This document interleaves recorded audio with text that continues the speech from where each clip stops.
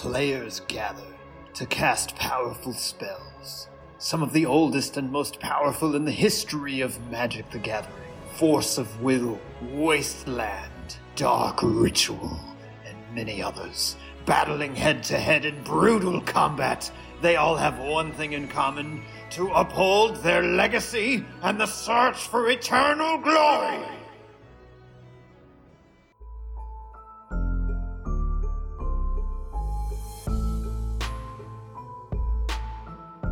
The Eternal Glory podcast is brought to you by the minds behind Bosch and Roll on YouTube, Thraben University, and theepicstorm.com.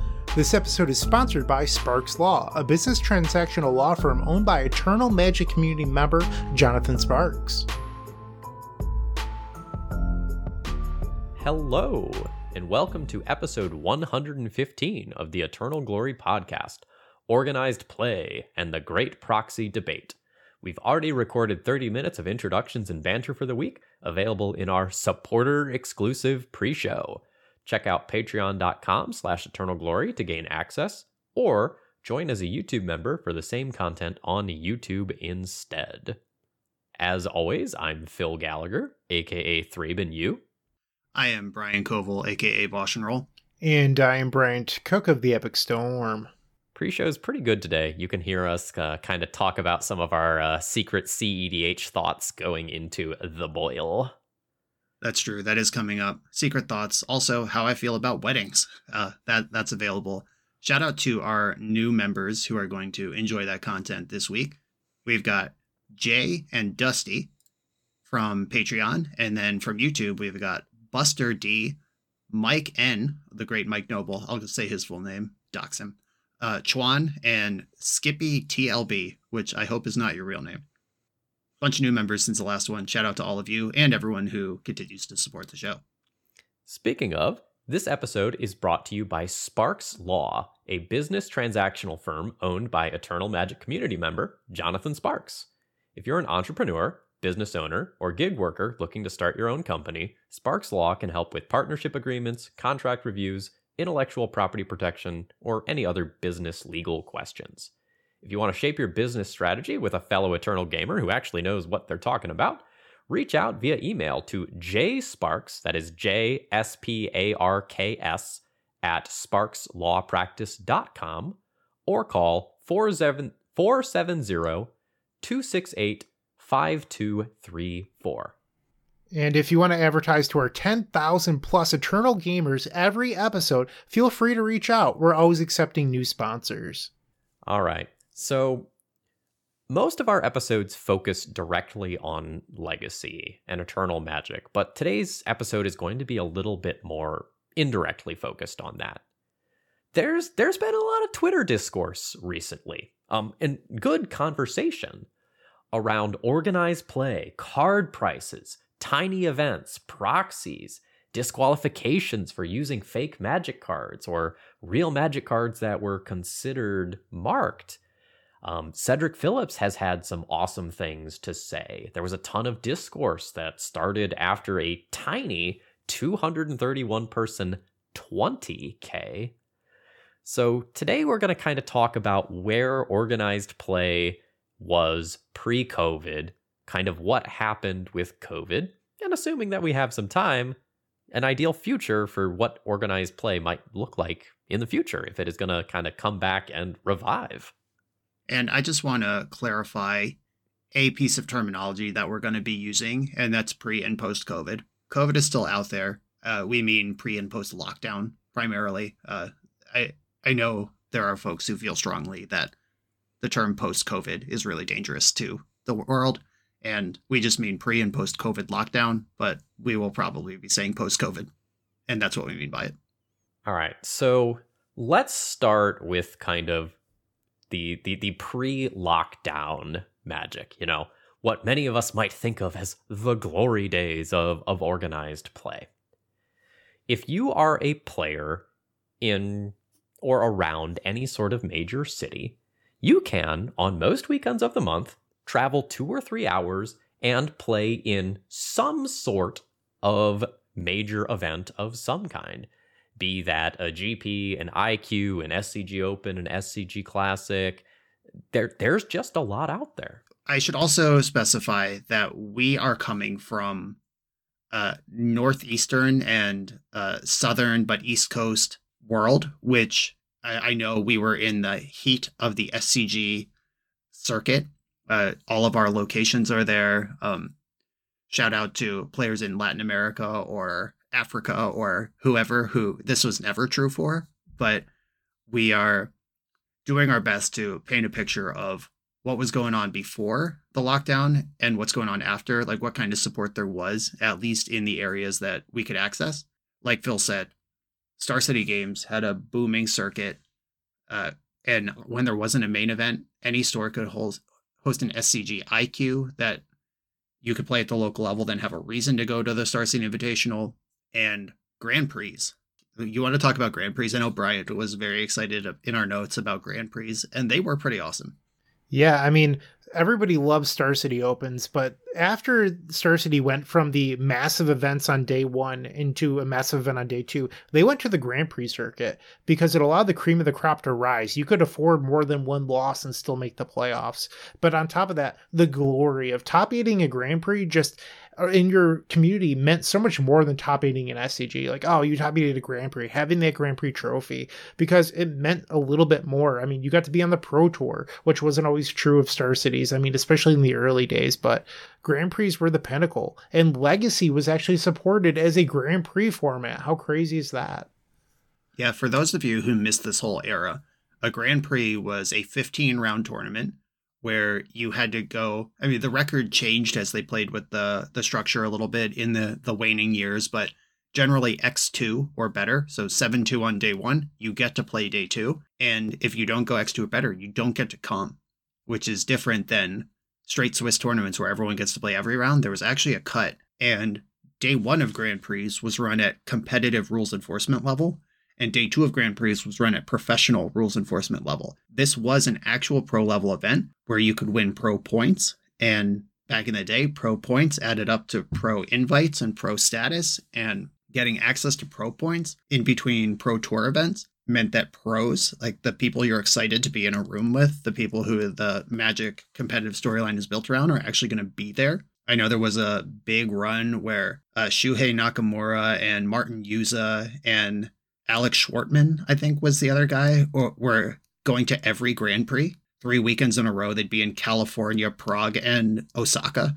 And it was just really exciting storyline to follow. And you could be in the room with those people. And it was just a very cool thing. And there were reasons to be there. Yeah, the Pro Tour was kind of this like aspirational thing for a huge number of people. Like, you know, someday I want to play in a Pro Tour. You know, I want to play the Pro Tour. You know, maybe I'll get to go to Europe when I do that. And so people would go to events that like would lead into buys for the GPs. People would test for GPs, you know, a month or more in advance. PTQs were also a thing where a larger local level store could just, you know, play something that, you know, hey, this event, which is smaller than a GP by a lot, can get you to the Pro Tour. Yep, you were playing for real things that led to other real things. When I won the Grand Prix that I won, it qualified me for 3 Pro Tours. That's insane. A lot of people grind season after season trying to queue for 1 Pro Tour. I won 1 tournament that queued me for 3 of them in a row. That, unfortunately, it was right at the end of the pre-COVID world before everything locked down. And it turned out that my 3 Pro Tours in a row didn't actually string together anything, which is going to be something we talk about down the road. Queuing for 3 Pro Tours just because local-ish Grand Prix in a format you like is kind of the nuts. And the Grand Prix were a spectacle. I went to Grand Prix of formats that I was not an expert in because like Grand Prix were very fun to play in. And also the field at a Grand Prix is relatively soft, especially if you compare it to, you know, something like Magic Online or something like that. The GP has, you know, 1,500, 2,000 people or whatever. A lot of those players aren't very good. So like if you test well and you show up to a GP, like you're probably going to do well. Like you're probably going to day to a decent portion of the time. Circling back to in the beginning, we talked about how Cedric Phillips dropped some knowledge, and a part of that was the marketing behind it. Brian mentioned that it was aspirational to be on the Pro Tour. So there was this feeling around Magic where everybody seemed to want to be on the Pro Tour, and part of that was the marketing. Getting a feature match at a Grand Prix was just so cool. Getting a feature match at a Star City game was awesome.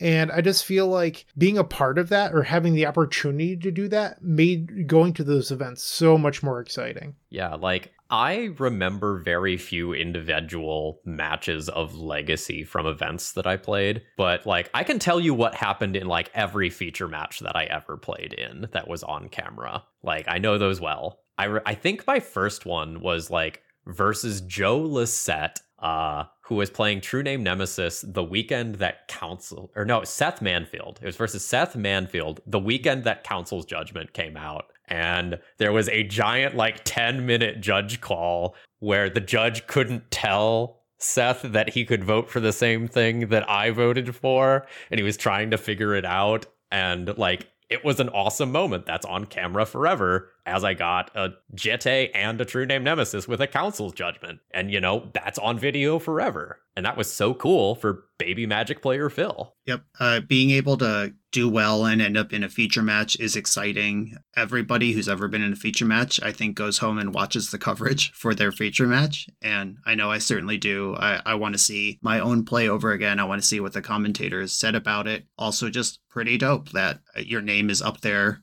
enshrined forever in whatever Wizards of the Coast or Star City Games YouTube. This stuff matters. People like excitement, they like attention, they like being rewarded in a social way for the work they put in on either their cool deck or their good play to end up in a spot where they get to be featured. If you keep doing well, it's not a feature match. Like, you become part of the narrative of that tournament scene. Like, there was this players to watch board that, you know, they'd have all the fan favorite peoples on, and like the people who are running hot this tournament. You got deck techs for players who were doing something new. And like, if you brought the spice and you did well with it, or you were the first person to figure something out, like, you got the clout for that. If that's something that you care about, it's so massive. So I did a team event in SCG Worcester that I ended up winning. And going into the final round, my team still was not on the players to watch board at X and 1. I feel if I remember correctly, the events were 13 rounds when they were teams. We were 11 and 1, and we were not on the players to watch board. And I just remember that giving me the extra little bit of motivation. I was like, we're going to win this now. Like, I'm so angry. That was a part of it. Like, you wanted to be on those boards. You wanted to get the deck tech with Nick Miller, all of those things. Like, that was a part of going to these events. Yeah, and I played a Star City event that I lost in the finals of with Urza Thopter combo the week that Modern Horizons 1 came out. I had been working on Urza with Ray Perez online, and then Harlan Fierce stayed at my house for that weekend. It was here in Pittsburgh, and Harlan had a slightly more tuned version of Urza and made some changes to catch up to what Harlan was on. And because I was winning, I think Harlan also top-8'd that tournament. I shouldn't say because I was winning, but I ended up getting the deck tech with Nick Miller. And this was in early 2019, I think, or maybe summer 2019, 2018. Whenever this was, it was a long time ago. And within the last 2 months, Harlan daggered me by saying, like, remember that time you copied my homework and got the deck tech? So, like, 5 years later, from a person with countless achievements since then, it's still in his head how important or how cool it was to get a deck tech. And, like, that's what we're talking about here. And these things were cool. They were a reason to show up and become part of the narrative. So during this time span, I was like a beginning teacher. Every Sunday, like, it was a part of my week. I would sit down, I would do my lesson planning while watching the Legacy coverage for that weekend. And that was just like a ritualistic part of my life for, I don't know, like 3 years or something like that. Like, I had a reason to care about the tournament scene. I had people, like both personal friends and people from coverage that, you know, I had grown to like, that I was watching for every weekend.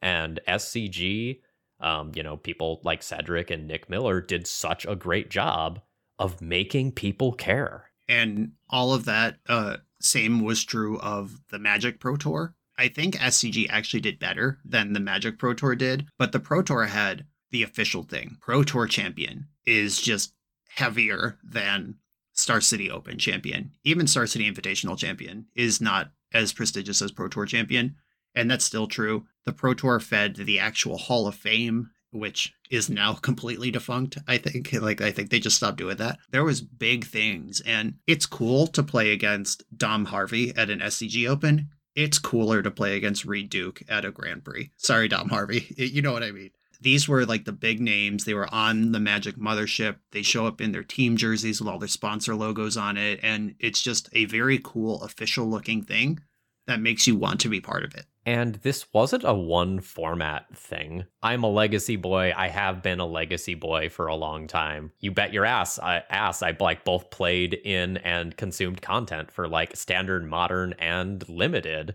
as I played in these various events and followed the, my friends who were traveling to these tournaments every weekend. I had reasons to care about a lot of formats. And so I played them. In a slightly earlier time period, the events were standard on Saturday, legacy on Sunday. And if you were traveling 8 hours to go play in Pittsburgh or wherever you were going, you're like, well, if I'm going to drive all that way, I might as well play standard on Saturday. They found a way to get legacy players to play other formats.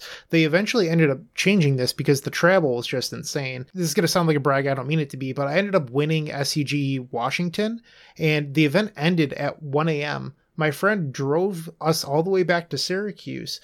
When we got back to Syracuse, I literally took a shower and went directly to work. I never slept the entire way home because I had to keep him awake while he was driving. The events ended so late, but that's like what you did for the glory of playing in these SEG events. I definitely should have taken more time to travel when I played these events. Like, there were many times where, like, I lived in Roanoke, Virginia. I lived in the heart of SCG. Like, that was my local brick and mortar store. But there would be plenty of times where, like, I would be in Philly at like 8 p.m. finishing up an event, and it's like, well, shit, I've got work at 7:30 a.m. tomorrow, and most of that is going to be the drive home.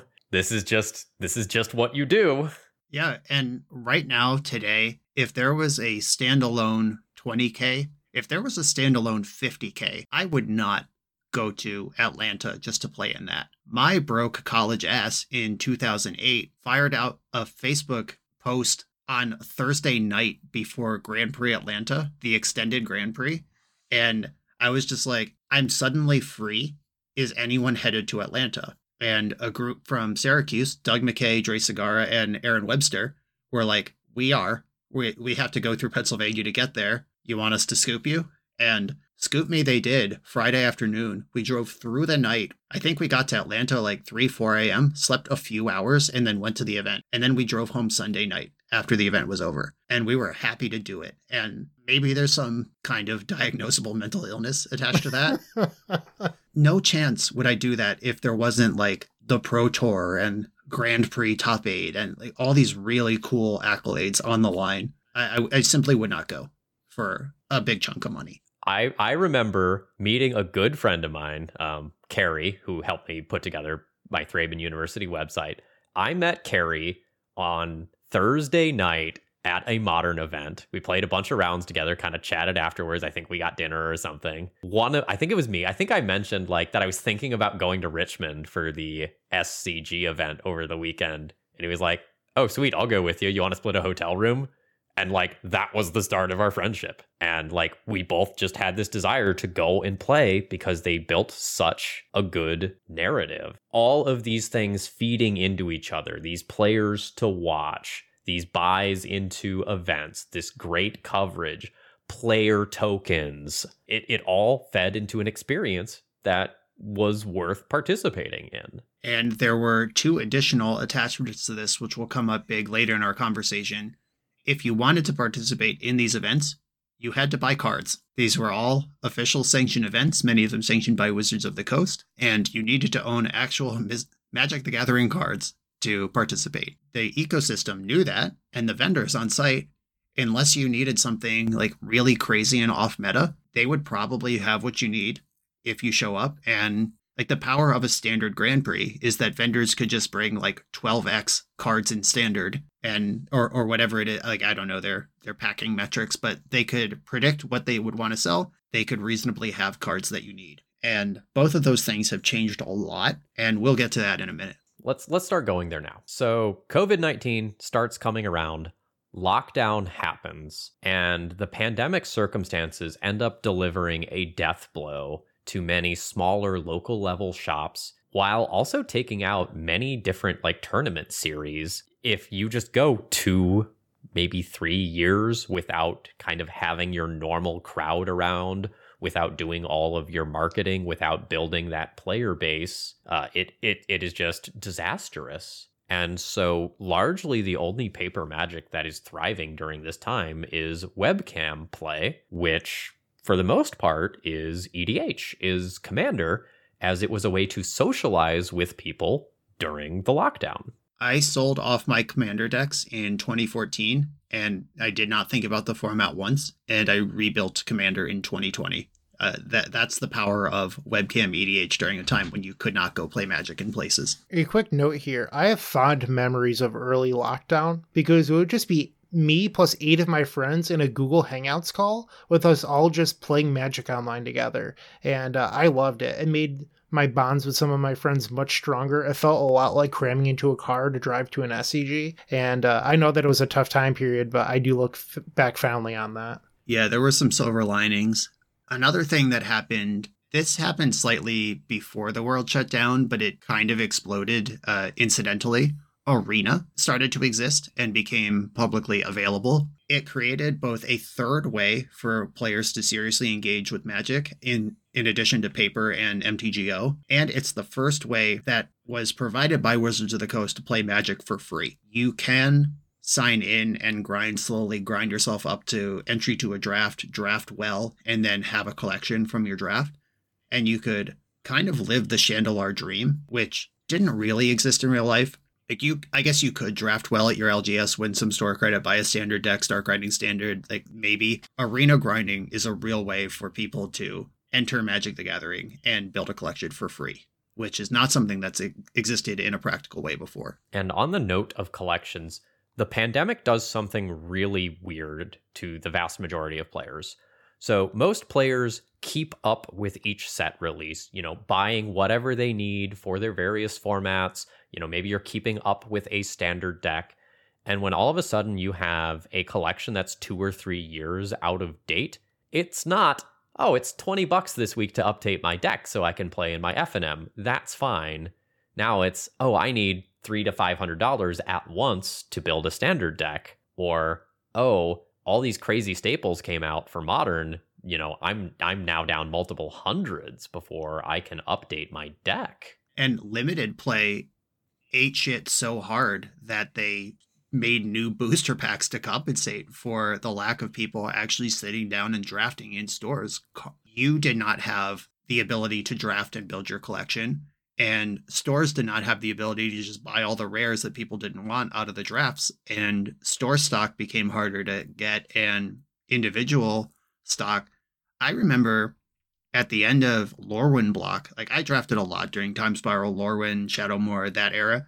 And at the end of Lorwyn block, it was like, oh, I need a deck for regionals. I don't really play standard. Let me check my draft leavings. And it's like, play set to Cryptic Command, got that. Reflecting Pools, Vivid Lands, got it all. Like, you just had it. And that whole thing is just gone. So something that I like to address here is there was 2 major factors happening, which was webcam EDH took off. We mentioned that. But those players were buying dual lands. They were buying Mox Diamonds. All of these reserve list cards, people had an extra reason to buy them. And all of a sudden, with the stimulus checks that a lot of Americans received, there was a bubble with Magic cards where cards that were highly sought after were being bought by investors, they were being bought by players, and the price of a lot of staples just went through the roof. So when Phil mentioned being able to spend $20 here or there, that $20 didn't get you nearly as far as it did previously. Physical cards becoming more expensive and Arena existing where you could play for no money, and the primary way to play Magic being unsanctioned casual play among private spell tables or Discord calls, leads to a different understanding about what a Magic card actually needs to be, which we're going to spend a lot of time on in a minute. but we could start to see the erosion of the desire to actually own real Magic cards. I have 2 more points that I would like to address. So one, many Americans lost their jobs over the pandemic and were forced to sell out of their collections, which was tough to do because you couldn't go to an SCG or a Grand Prix and sell your collection. That couldn't happen. So now players had to find game stores that would even buy cards because it's tough to sell cards during the pandemic because you didn't have a storefront. So a lot of players had to turn to online marketplaces and try to figure out what to do on their own. The other thing is many people just weren't selling. Like, it was tough to find cards to buy. So you had people trying to sell out that struggled to sell out because there wasn't these events. And then you had tough times finding it because at these SCGs or Grand Prix, vendors buy thousands of cards. Some vendors even take out bank loans so they have enough money to buy these cards. But without that, they were struggling to find the inventory that didn't come from these new booster packs that Brian was talking about. So something that kind of starts to happen also is that WotC's outlook changes a lot. They realize this commander market, this casual market, is doing so much of the heavy lifting for Magic, and they start to push out more releases towards that market. We start getting a huge influx of Secret Lair products, more Commanders releases, stronger universes beyond things. And we also see a shift away from events and a shift to content creators. Or let me not say from events, from constructed Magic tournaments to things like Magic Fests that feature artists and content creators, YouTubers, Twitch streamers, cosplayers. And WotC stops pushing organized play as a major priority and starts appealing to the casual crowd. And this comes with getting rid of play the game, see the world mentality. Play the game, see the world was an actual slogan that Wizards of the Coast used to promote the Pro Tour. And then they'd show pictures of like Paulo Vitor Damarosa hoisting a trophy in Puerto Rico, John Finkel hoisting a trophy in Malaysia. And they had all these really cool images to push the play the game, see the world narrative. And then they were already kind of rolling it back. Remember, hashtag pay the pros and stuff. There was a lot of stuff going on with the quiet erosion of organized play support, even leading up to the pandemic. But once it hit, it was kind of like supermarket sweeps, like, let's just shut down all this stuff. And whether they used the pandemic as an excuse to do some big moves they were planning anyway, or if they really just had to because it didn't make sense to do anything else, that is not part of the conversation anymore. Now the conversation is very much playing Magic is negative EV, and you're crazy if you think you're going to make a living doing this. And that's coming from the people who are making a living doing this, or at least would have been 6 years ago. Now at these Magic cons, the Pro Tour is a part of the Magic Con. You know, the Pro Tour is upstairs at a Magic Con. You can wander over and see it. And, you know, there'll be a really cool stage. You know, there might be some sort of like smoke effects or fun lights or something like that. But a lot of people will walk by, say, what's that? And someone will be like, oh, it's the Pro Tour. The other person will be like, oh, okay. And then they're going to go to the vendor. They're going to go and play their games of casual Commander. A lot of that mystique around the Pro Tour has fallen off. Well, I believe part of that was the Pro Tour changed. It became the Mythic Invitational through Arena exclusively. And then that title changed. It became like the Magic Championships or something along those lines. And the goalposts were moved. The Hall of Fame no longer existed. And before you knew it, people that like Brian Kibler were no longer even invited to the arena events. And it's like part of the mystique of playing on these events was you wanted to test your ability against the best, but after a while, it wasn't the best anymore. It was familiar usernames from Magic Online. Not that there's anything wrong with that, but it does take the shine off just a little bit. You can't accumulate your way up to that space anymore. There are invites, just cold hard invites. You win the correct tournament to make it to your regional qualifier. Then you top 8, top 16. I don't even know how it works. You do well enough at your regional qualifier that you go to the Pro Tour.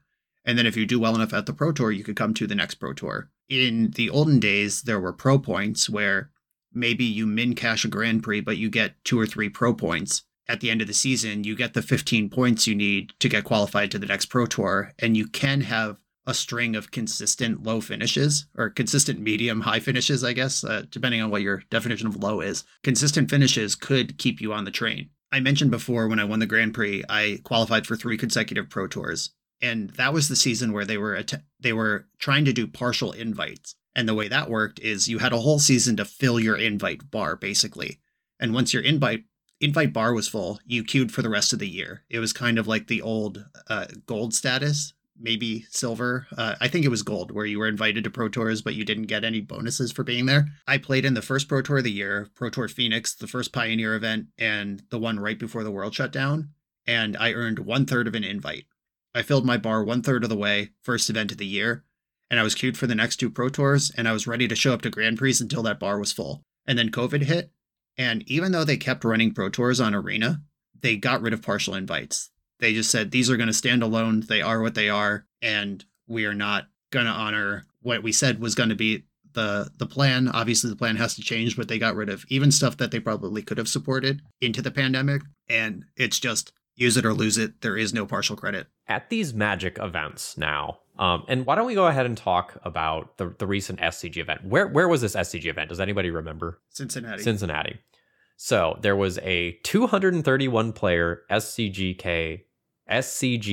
20K that was sharing a room with a competitive EDH event, a Flesh and Blood PTQ, Lorcana 1K events, a casual play Command Zone, and a bunch of other smaller, like, ticketed events. So there might be 1,000 people in that room, but there sure as hell aren't 1,000 people in the main event like there would have been some number of years ago. Right. The main event, side event model of these, where there is one thing where the hall was rented to do this. This is why we're here. But if you're just stuck here because your friends are winning and you're not, you could play a side draft or an 8-person constructed win-a-box and just some side offerings attached to a main event. Now, everything is kind of even, and the event is the con.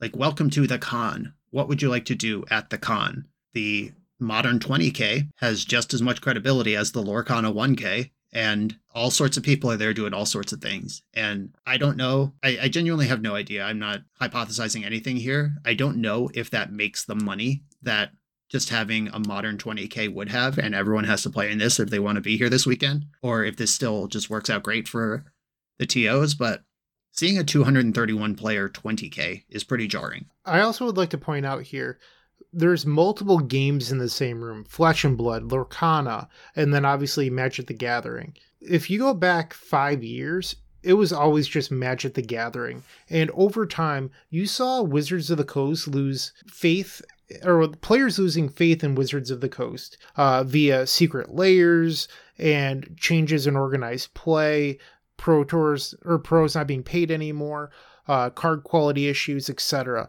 Little bit by little, players just trusted Wizards of the Coast less. And all of a sudden, some of these players in the game, and I mean like companies running large events, started to realize, hey, we need to start pivoting a little bit away from Magic and have some sort of a failsafe in case Magic goes south. And all of a sudden, Flesh and Blood starts to rise. Lorcana comes out from Disney. You know, this is SCG and other TOs recognizing like we shouldn't have all of our eggs in the Magic the Gathering basket, because Magic is kind of unstable right now. Years ago, like when I was living in Roanoke and SCG was my local store, there were always other days for card games. There was a Pokemon night, there was a Yu-Gi-Oh night, but they always kind of felt like, hey, we're going to run this for the people who like it, not this is a part of our business model, you know?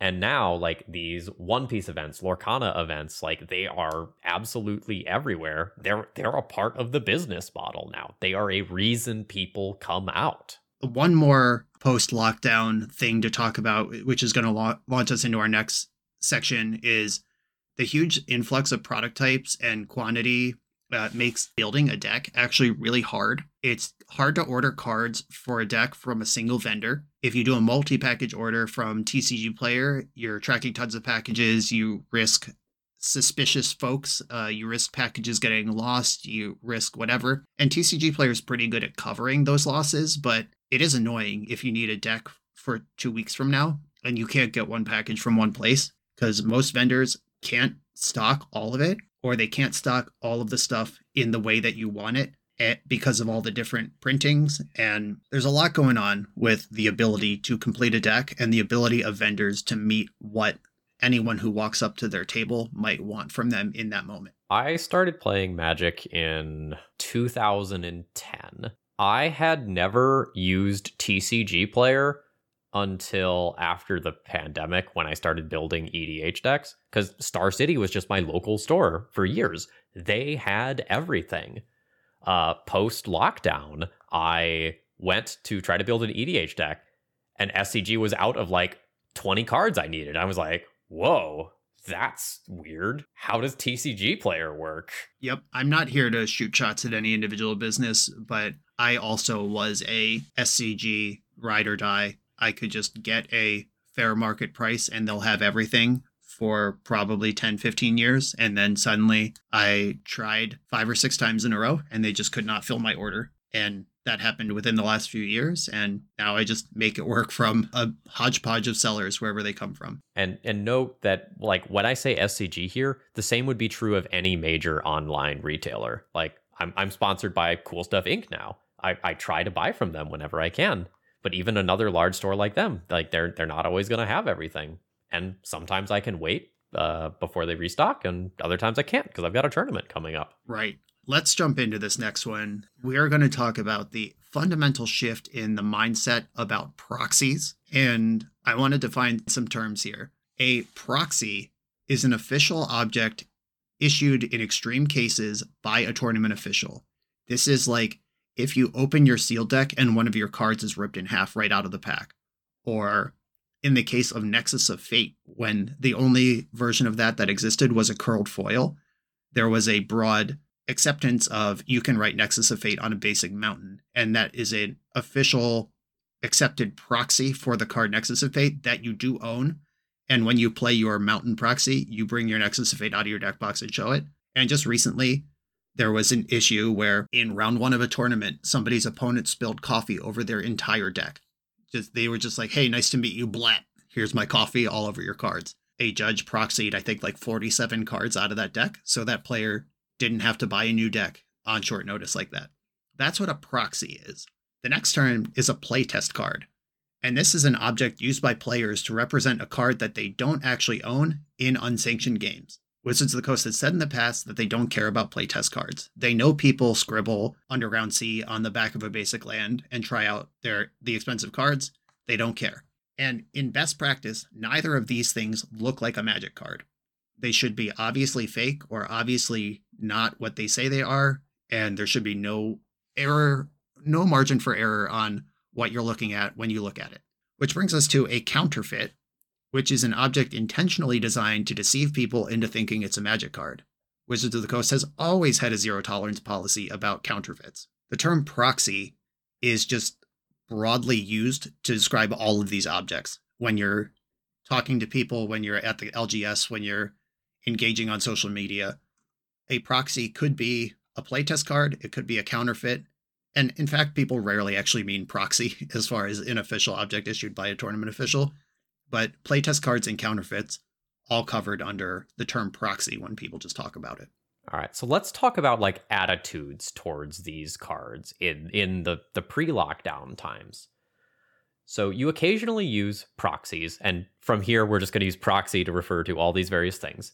You occasionally see proxies used in tournaments for damaged Magic cards. I very much remember in Legacy tournaments, back when Kess Dissident Mage was playable, that most of those versions of that card were just marked because they were from a set with a bad foiling. And so proxies were regularly issued for those. I remember using a lot of playtest cards for events. I usually just put Sharpie on basic lands, or occasionally we would print out, a set of decks that had just like core basic text on them to use for tournament testing. I somewhat rarely remember casual players proxying cards they owned so they don't have to keep moving them around. Like if someone is a big EDH player, they might proxy their Mana Crypt or Gaia's Cradle or a card of that general caliber that is good and they paid for, but they don't want to keep moving it from deck to deck every time that they want to play. And there were pretty common proxy vintage events. And by proxy, they actually mean playtest cards, but the term was proxy at the time. 10 proxy vintage was normal as far back as I can remember. When I started playing vintage and legacy, or started being aware of those formats around 2008, 10 proxy vintage was the norm. And I have SCG receipts saved in my phone that I paid $350 each for my Mox Pearl and Mox Emerald during this era. And this was an era where it was generally accepted that, yes, of course, we can't ask our players to own a $350 card, and we can issue proxies if we want these things to happen. Today, as of recording this video, TCG market price on a revised Bayou is $385. That's a non-blue dual land, and it costs more than a Mox did at the time where 10 proxy vintage was the norm. And of course, we can't ask players to own a $350 card if we expect them to compete. However, now even the non-blue duels are more than that cost at the time. Now let's kind of talk about the current narrative. Like, where are we at end of 2023, beginning of 2024? I think the biggest question in the room is the reserve list, right? Like, it's creating a chokehold on legacy, but mostly just eternal formats, and it's not helping that Commander uses a lot of the same card pool in some aspects, because the price of dual lands is mostly driven by Commander at this point, not legacy or any other eternal format. And very specifically, like, if you asked me what is the Magic format that I expect to take off in the next couple of years, the answer is unquestionably CEDH, competitive EDH. Like, if you want to build a pipeline, like, get those casual players to get slightly more invested in Commander, like, that's a fantastic way to do it. Well, guess what? My Tivit list, I think, is $17,000 in paper, largely due to a Time Twister, a handful of dual lands, and a few other very expensive cards. That is just fully outside of the budgetary constraints of most hobby level Magic players, even relatively competitive ones who are serious into the hobby. Yep, my Blue Farm Timnachrom CEDH deck. I mean, I have not purchased the cheapest versions. I've been around for a long time. I have the benefit of having some bling laying around. But at the base cheapest version of that deck, you need every dual land that doesn't tap for green, because it's all 4 colors. And then you need every fetch land to make this every dual land mana base work. And then you need Mana Crypt. Some builds play Time Twister, and most builds play Wheel of Fortune. Intuition is in this deck, and it just adds up like several $100s at a time in Magic's most up-and-coming format, being a competitive. So the argument in regular EDH is you don't need an Underground Sea. Drowned Catacombs is fine. Like, you don't need that. There's nothing on the line. But if you make a tournament version and there is stuff on the line, you actually do need Underground Sea to be most competitive. And a lot of these players have the mindset, play the person, not their wallet. So a lot of these CEDH mindset people, they are okay with playtest cards. They are okay with proxying, but many players want the real thing. And that's kind of where the scarcity comes from.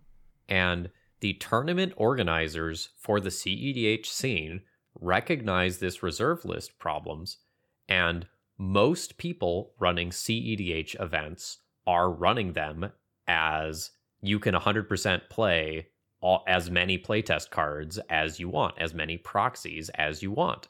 And there's some folks like Eminence Gaming who are growing a fantastic tournament scene by doing this. Now, not everyone is on board with this. I believe the SCG events are all, using actual factual Magic cards in sanctioned play, but there's a lot of grassroots CEDH events that are not really grassroots anymore. They're becoming a real solidified thing. Yep, and many of the legacy organizers as well have embraced any number of playtest cards, or a robust list, or anything on the reserve list can be represented with a non-Magic card. And that has just kind of become necessary in a lot of ways because of the reserve list for people to get access to these exciting formats that they would like to play. What do you do if you're a player and you are priced out of something that you enjoy? You find a way that you can still engage with that thing, right? So if people go, I'm priced out of this, I can't play this, I will just proxy up a deck. I will fire up the printer, I'll cut out some air quotes Magic cards, and I will just play. Right. And the pipeline that used to exist is Wizards of the Coast saying, yeah, playtest cards are fine. And they understand that if you like Magic enough, someday you'll join a tournament and you'll have to buy real cards. But now, many of the tournaments in Eternal Spaces, including CEDH, most markedly even, does not actually require you to buy real Magic cards anymore. And with the erosion of organized play and Standard being a non-thing at the local store, and Wizards of the Coast doing very little to put tournaments worth playing on the map, most people just don't see a reason to buy actual Magic cards anymore. Cedric, we referenced Cedric's post a few times already on Twitter, and Ben Sek had a separate jump-off point where he was talking about the market metrics of selling things to casual players rather than putting money into building a tournament circuit. And his point was that it's easier to connect the dots to casual players where you advertise a new EDH precon to them and they buy it. And you can track that because you have that sales information. Whereas a competitive player, there's a complex matrix of relationships between Wizards of the Coast, tournament organizers, local game stores, traveling vendors, and everyone who's part of this ecosystem. And it's really hard to just point at, this is the dollar value of this person. For that reason, we keep getting Commander products and we don't keep getting new tournaments. In that mindset, Ben Rasmussen, a longtime Magic player from the Madison area, he had a great quote where he called it annoyance level of cost, where a casual player who treats Magic like a board game, and I know a bunch of these people where it's just like, you go over and it's like, do you want to play Settlers of Catan or Codenames or Magic the Gathering or Risk? And it's just like a game on their game shelf, unlike all of us sickos who it's life and blood. But those people, if Magic reaches an annoyance level of cost, they will not spend money even if they like the game because they don't need to. Why not just print off a Gaia's Cradle? Why would I spend $600 on a Magic cards when it's just me and my friends chilling here? But whereas tournament players, they might be annoyed by the cost. But if you like elves, if you like Cradle Control, you're going to have to find a way to get those Gaia's Cradles if you want to play that deck in a tournament. To me, this is my theory. Money used to be backed by a gold standard where every dollar in circulation, the government had an equal amount of gold somewhere in a room. And that was the backing of the currency. Tournaments were the gold that backed WotC's currency, which is real Magic cards. And I think that undermining tournaments has created this world where if you're not going to play sanctioned Magic, why would you buy a Magic card? And as a sanctioned Magic player, you are kind of sold this idea, you put money into the game, you get these cards, and then your skill at the game can get you that money back. Or faith in the secondary market where I buy Gaia's Cradle now, and I know about the reserve list. I know there will be tournaments in the future. I know that people will need Gaia's Cradles in the future, and there's not going to be more of them. I can sell out of this for close to, if not more, than I paid for it when I'm done with it, which is also no longer true if the massive audience for a Gaia's Cradle, which is casual and eternal gamers, no longer need to buy cards. So earlier I spoke a little bit about the breach of trust between players and Wizards of the Coast. This is a perfect opportunity to talk about buying cards at a certain value and then trying to sell them later. with Wizards of the Coast reprinting cards into the dirt with master sets, sometimes you would buy cards that weren't necessarily reserve list cards, but format staples, Tarmogoyfs, shock lands, fetch lands that would usually trickle up in value.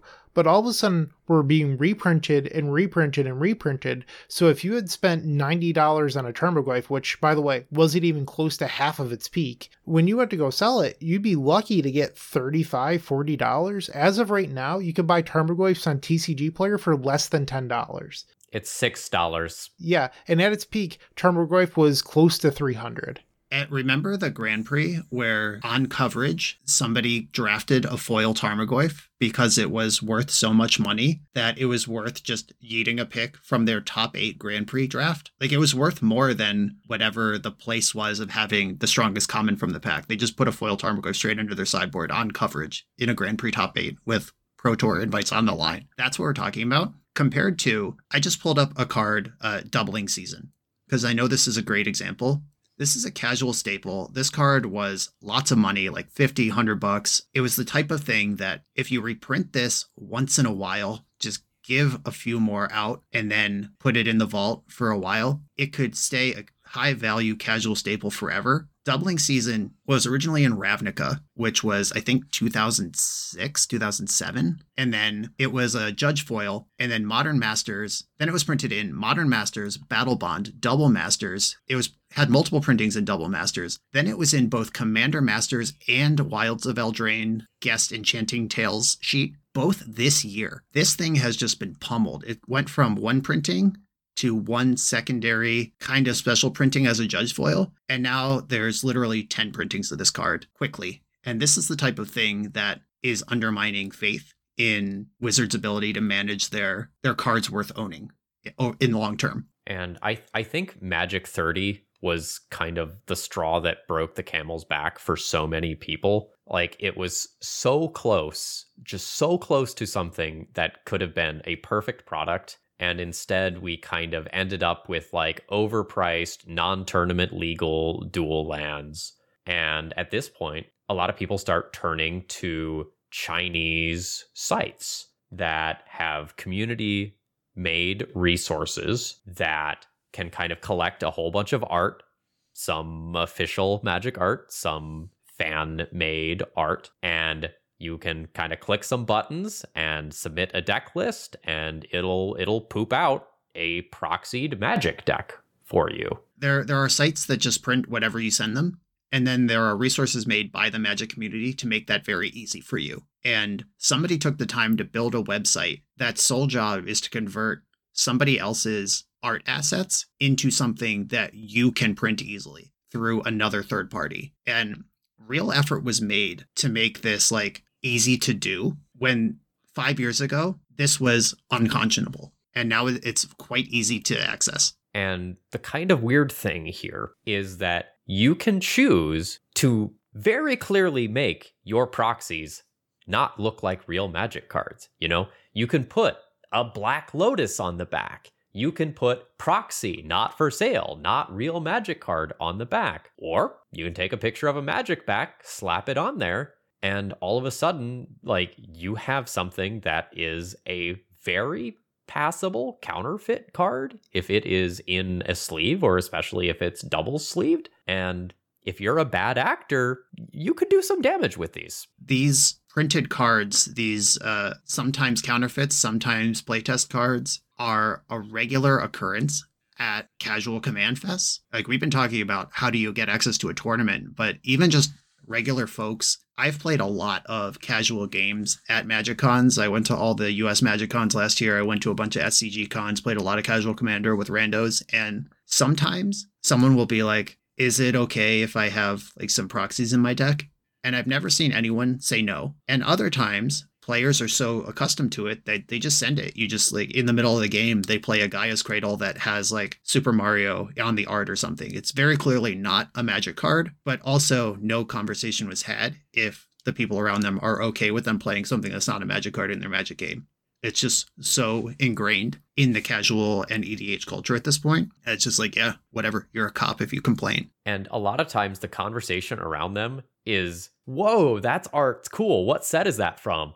oh, it's a proxy. I made this one. And it's a thing of pride, not a thing of shame like it might have been many years ago. The attitude has just done a complete 180. Yep. And a lot of time the follow-up is, could you sell me one of those? I like that art you made. And now you have a person selling something, making money off of somebody else's idea, or like it's their art, but Gaia's Cradle is not theirs to sell. And it gets really complicated from here because some players at this point are being penalized for playing counterfeits that they believe to be real when they purchase them.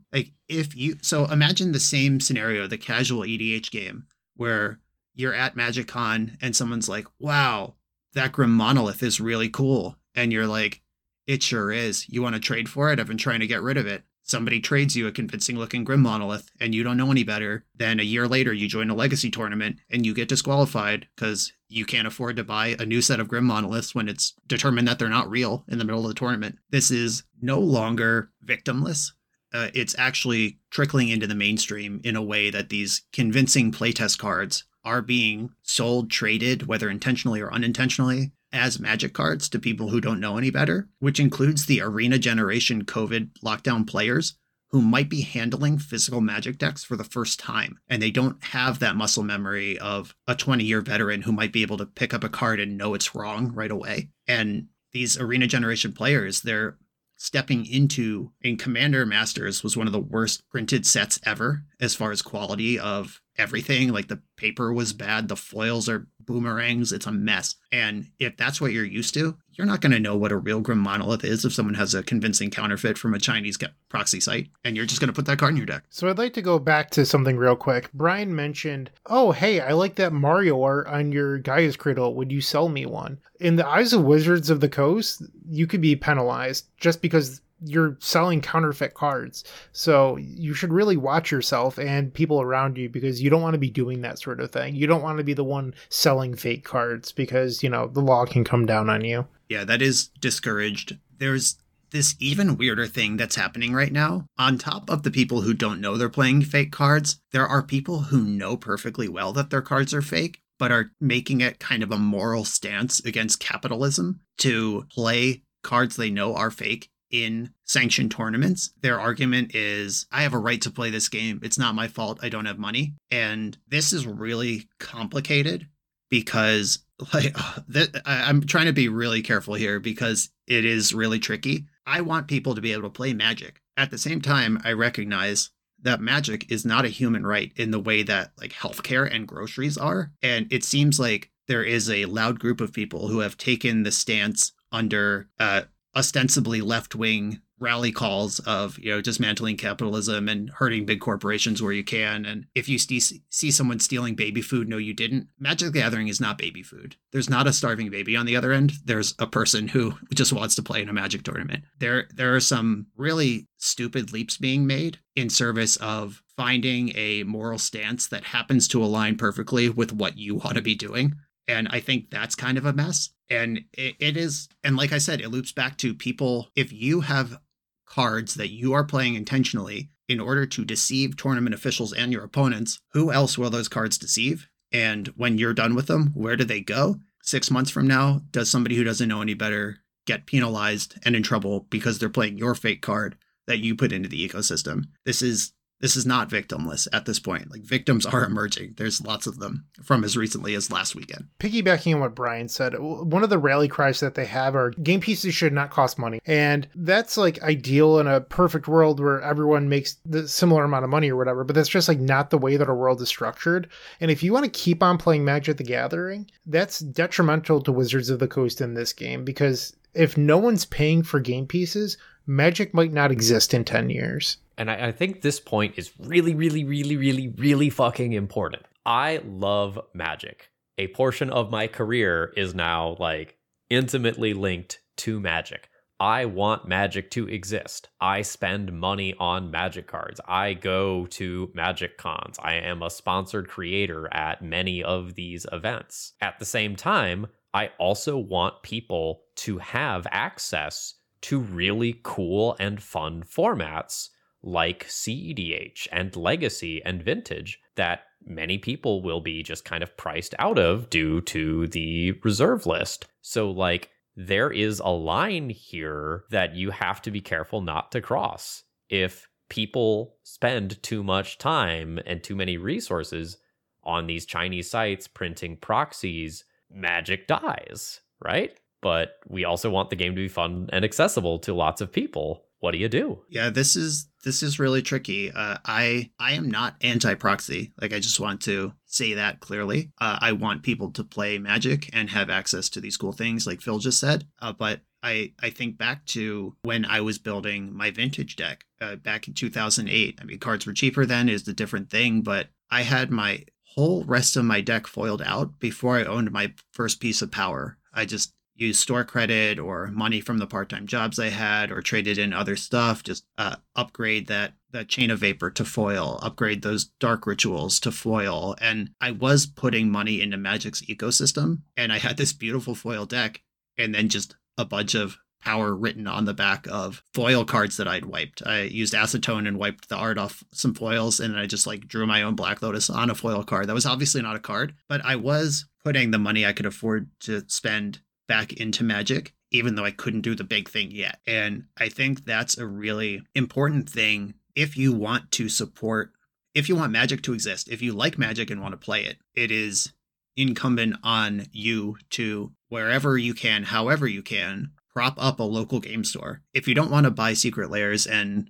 reward big corporations or whatever, your local game store, who provides a place to play and the tournaments that you want to play in, they're going to close if everyone's just printing their own cards. Like, everyone's got to find where their balance is on this. And I have found my balance, which is that I'm not going to play with playtest cards. When I first learned about this site that makes it very easy to generate cards, I'll admit I did it. I had a shipment sent to my house. I have a bunch of like cool EDH staples that look just a little wrong, and they say Proxy not for sale on the back. They're not counterfeits. And I just sleeved them up and played with them. And after a while, I was like, I hate this. I'm just going to buy these cards. And I'm in the position to do that. I realized that it's not for me, and it is part of the Magic the Gathering experience to play and collect and own cards. And that's where I've landed on it. And I know some folks are in the complete opposite, where it's like, why would I ever own a card again if I could just do this? I don't think you have to be like me and own everything, but I also think you're actively harming Magic if you just refuse to support anyone who is part of this ecosystem. All right, so we're going to kind of go to the final segment of this podcast episode, and buckle up, we're not done yet. You get a long episode this week. Let's kind of talk about our ideal future. What do we need to do? What does WotC need to do? What do tournament organizers need to do? Here are some of our thoughts. I think the first part, very clear, priority number one, you need to give the players a true reason to come out and play. You need to build a narrative of some kind, and you need to fucking sell it to players. Wizards of the Coast in the last 3 years has done such a fantastic job of building ties with influencers, cosplayers, and content creators. There are some absolutely wonderful people like Diana D'Amico who have done golden work in building up that side of the community. Well, now you have these Magic ambassadors. Now you have tens, maybe hundreds going into 2024 of people who have been or will be sponsored creators at Magic Cons. Use them. Use them to build this narrative. Use them to show people why they should come out and play and what's on the line. I have offered that as feedback after each of the Magic Cons. I went to 4 of them last year, and I was a featured creator for 3 of them. They always ask for feedback, and my feedback is always use us more. Have a gigantic sealed deck tournament where every invited content creator is enrolled in the tournament. Just sell it as that. Like, you want to play against Josh Lee Kwai, you want to play against Gavin Verhey, you want to play against Bosch and Roll, they are going to be in this tournament. And then people will spend dollar bills to be part of that. Just having us around playing casual Commander, I don't think is the best use of us in that space. Another thing that Wizards, I think, needs to do as soon as possible is work with the existing TOs that are growing the competitive scenes. We mentioned Eminence. We didn't mention them by name, but Buffalo Chicken Dip There are a few big TOs with great communities who currently have to use playtest-friendly rule sets for their people to show up. And if Wizards of the Coast doesn't like that, they can attack those TOs and kill the communities that they've built. Or they can work with those TOs and figure out what those TOs need to make this sustainable in the transition to requiring real Magic cards to play Magic. So for the subset of you that also play Super Smash Bros., I want you to consider what Nintendo has done every time Smash Bros. Starts growing and something cool starts happening in a tournament seed. Nintendo is like, cease and desist order. Don't do this. Oh, you've set up an online emulator? No, you haven't. Cease and desist order. WotC can take a different stance than just that and say, hey, what can we do to help? How can we work together instead of kind of being at odds with each other? And it probably ends up being an everybody wins situation on a long enough timeline. And we can't be on the profit, make the number go up as the only thing that motivates Magic. That's not working. And obviously, Wizards of the Coast cannot take any kind of public stance where it's okay to play things that are not Magic cards in a tournament. It just does not make any sense at all.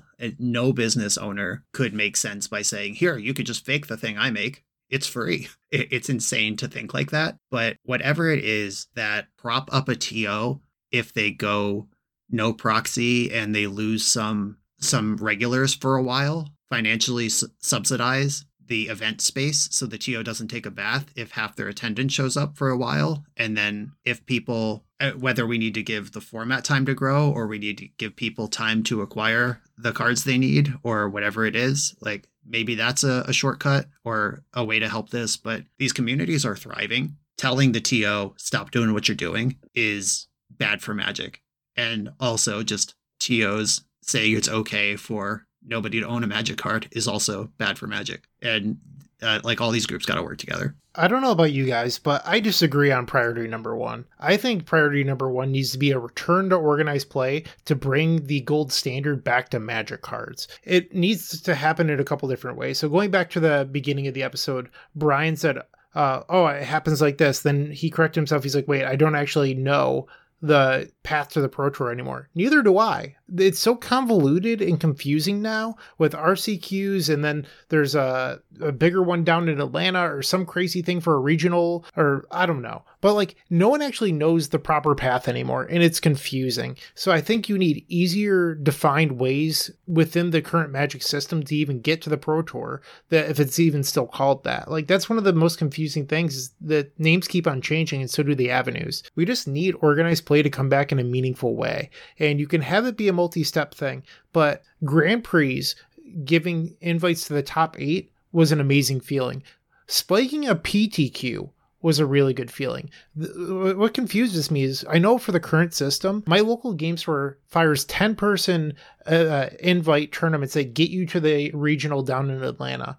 When you play in one of those online, they're like 150 people just to get to that same regional event down in Atlanta. It doesn't make any sense if that's going to be the structure. And it's just really bad for the game, I think. One of my local stores, who I will not name, they don't have chairs. They don't have a bathroom, but somehow they were an approved WPN location and they get an RCQ every season. And they tell their locals who like come in and shop there, like, hey, we got this thing on Saturday. They cap them at 10 and they hope that only the 8 people that they told show up. And it's just sort of like a reward for regular shoppers to have an easy path to the regional Pro Tour qualifier versus other stores in my city who hype it as what it deserves to be, and they get 50, 60 people. One of these things just should not be allowed, and I think is a disgrace to the game. And the other one is doing it right, but they both only get one slot at the end of the day, and it's just really annoying. Another thing that we need as Magic players, and especially as judges,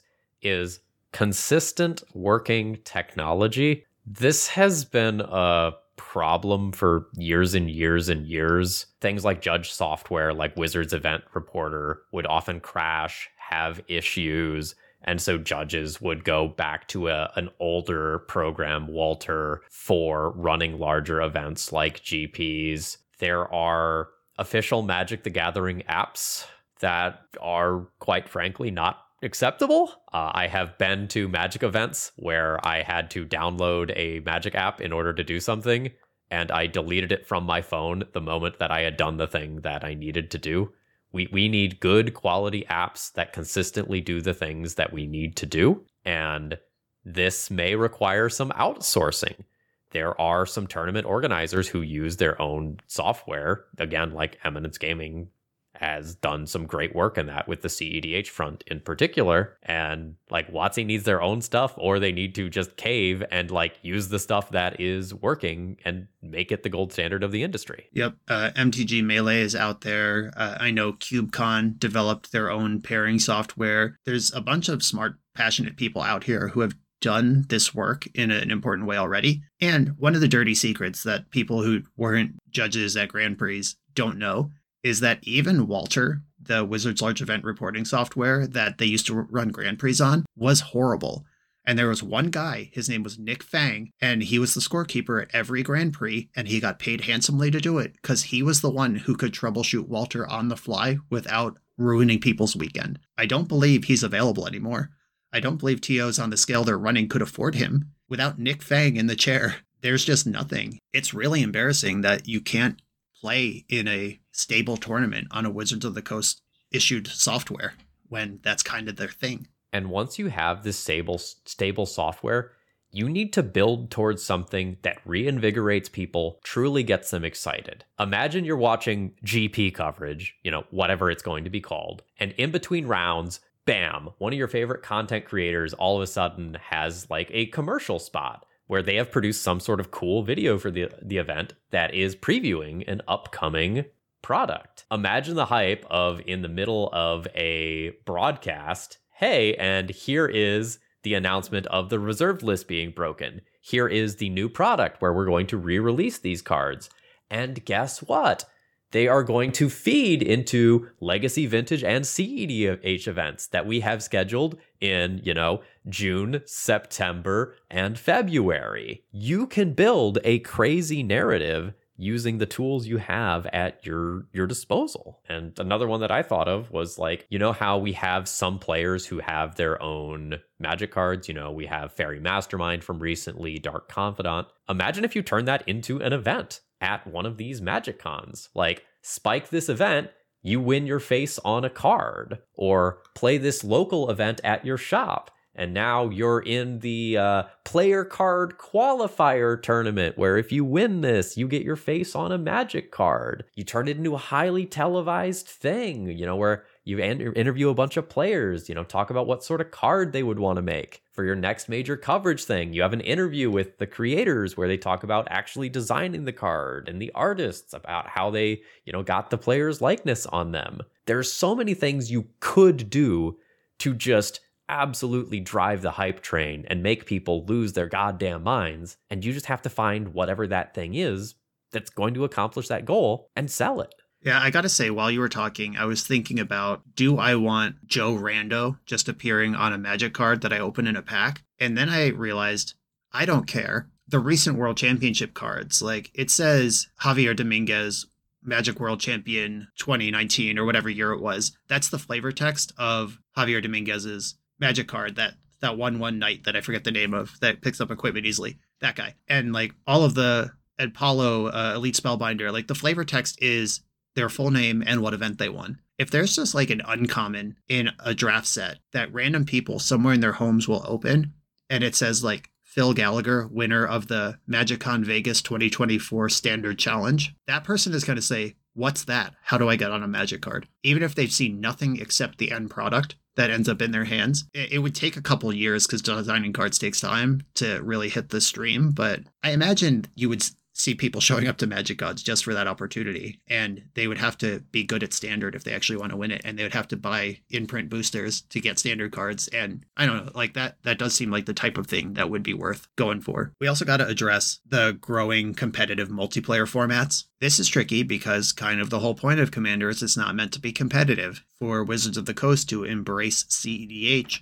as a tournament format would then cause some confusion about what is the point of this format. I don't know how strongly the existing EDH Rules Committee fights with Wizards about embracing competitive Commander or not. I don't know if that's a thing or not. I know the professor on Tolaria Community College has made quite clear his belief that CEDH is the next evolution of both Tournament Magic and EDH together. And there's no current official multiplayer tournament documentation in the Magic tournament rules or IPG. There's some stuff like residual stuff from back when Two-Headed Giant was a Pro Tour format, but nothing recent. And we already talked about how do you get these communities to a spot where they're playing with Magic cards. And that's complicated. That's above my pay grade. But I think Wizards subsidizing TOs if they take a short-term loss in favor of long-term boosting the secondary market, like maybe that's a way to go. I don't know. They also need to do this in a way that makes sense to the community,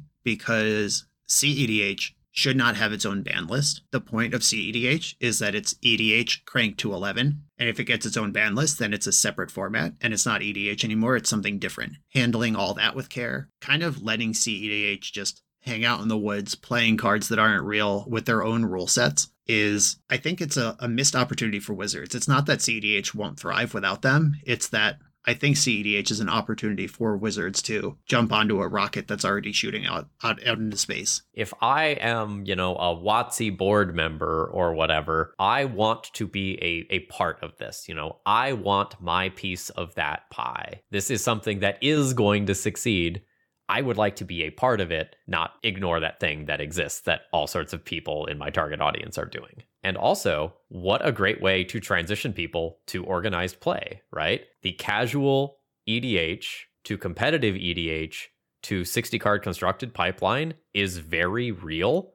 I have seen so much of that in my timeline in the last couple of years, where, like, let's take someone like Eliana, who has been, a casual EDH player for years, got invested in CEDH a little bit, went to some events, like the most recent Atlanta CEDH event run by Eminence Gaming, and is now playing in Legacy weekly events and owns a Legacy deck. Like, that pipeline is real. Lots of people will go through that pipeline if you give them a path and a reason to care. She just top 8 an event this past weekend, by the way. Good job, Liliana. We see you grinding.